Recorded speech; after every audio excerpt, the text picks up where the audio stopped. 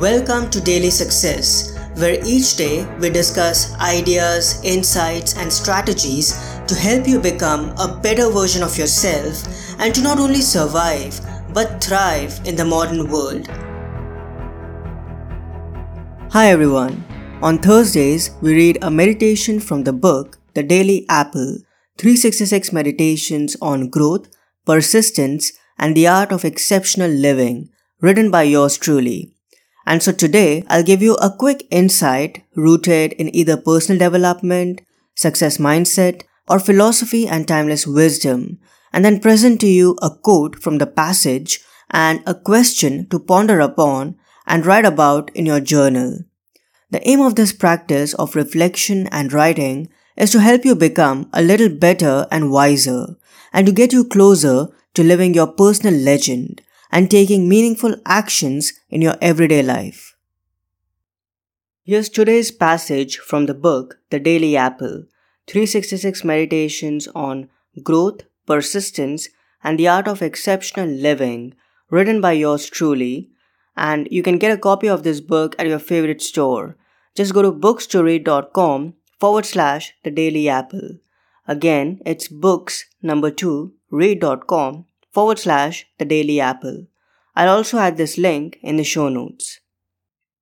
May 19th. The one thing to become a slave to. We all keep falling into the claws of slavery in our day-to-day life.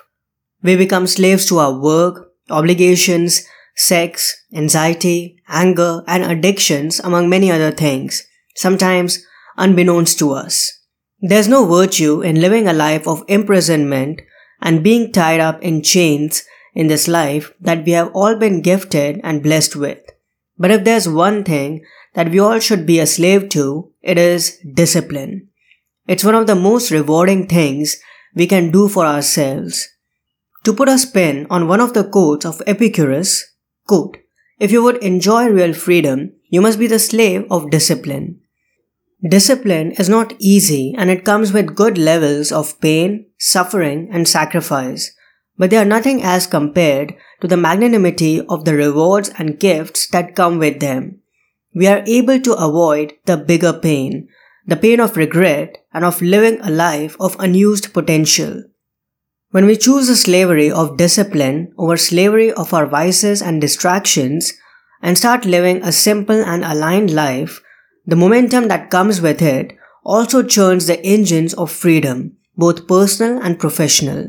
There is a great truth in the popular mantra coined by Jocko Willink: discipline equals freedom. There are many things that we can be a slave to: social media, video streaming platforms, medications, material possessions, new electronic gadgets, alcohol, money, but they only lead us to misery and despair, never to freedom. However, when we become a slave to discipline and surrender to it, even if it goes against the freedom-seeking and loving rebel within us, we actually set ourselves and our lives for true freedom, an inch closer to living the extraordinary life that we are meant to live. So the quote of the day is, when we choose the slavery of discipline over slavery of our vices and distractions and start living a simple and aligned life, the momentum that comes with it also churns the engines of freedom, both personal and professional. There is a great truth in the popular mantra coined by Jocko Willink: discipline equals freedom. This quote is by me, Parth Sahani. And here's the question/journaling prompt for you for today. How will I become a slave to discipline today? How will I become a slave to discipline today? Have a tremendous Thursday and I'll talk to you soon. Until then, enjoy. I hope today's episode added incredible value to you. For more helpful resources on personal development, philosophy, and holistic success, come visit my website parthsahani.com. I wish you an amazing day.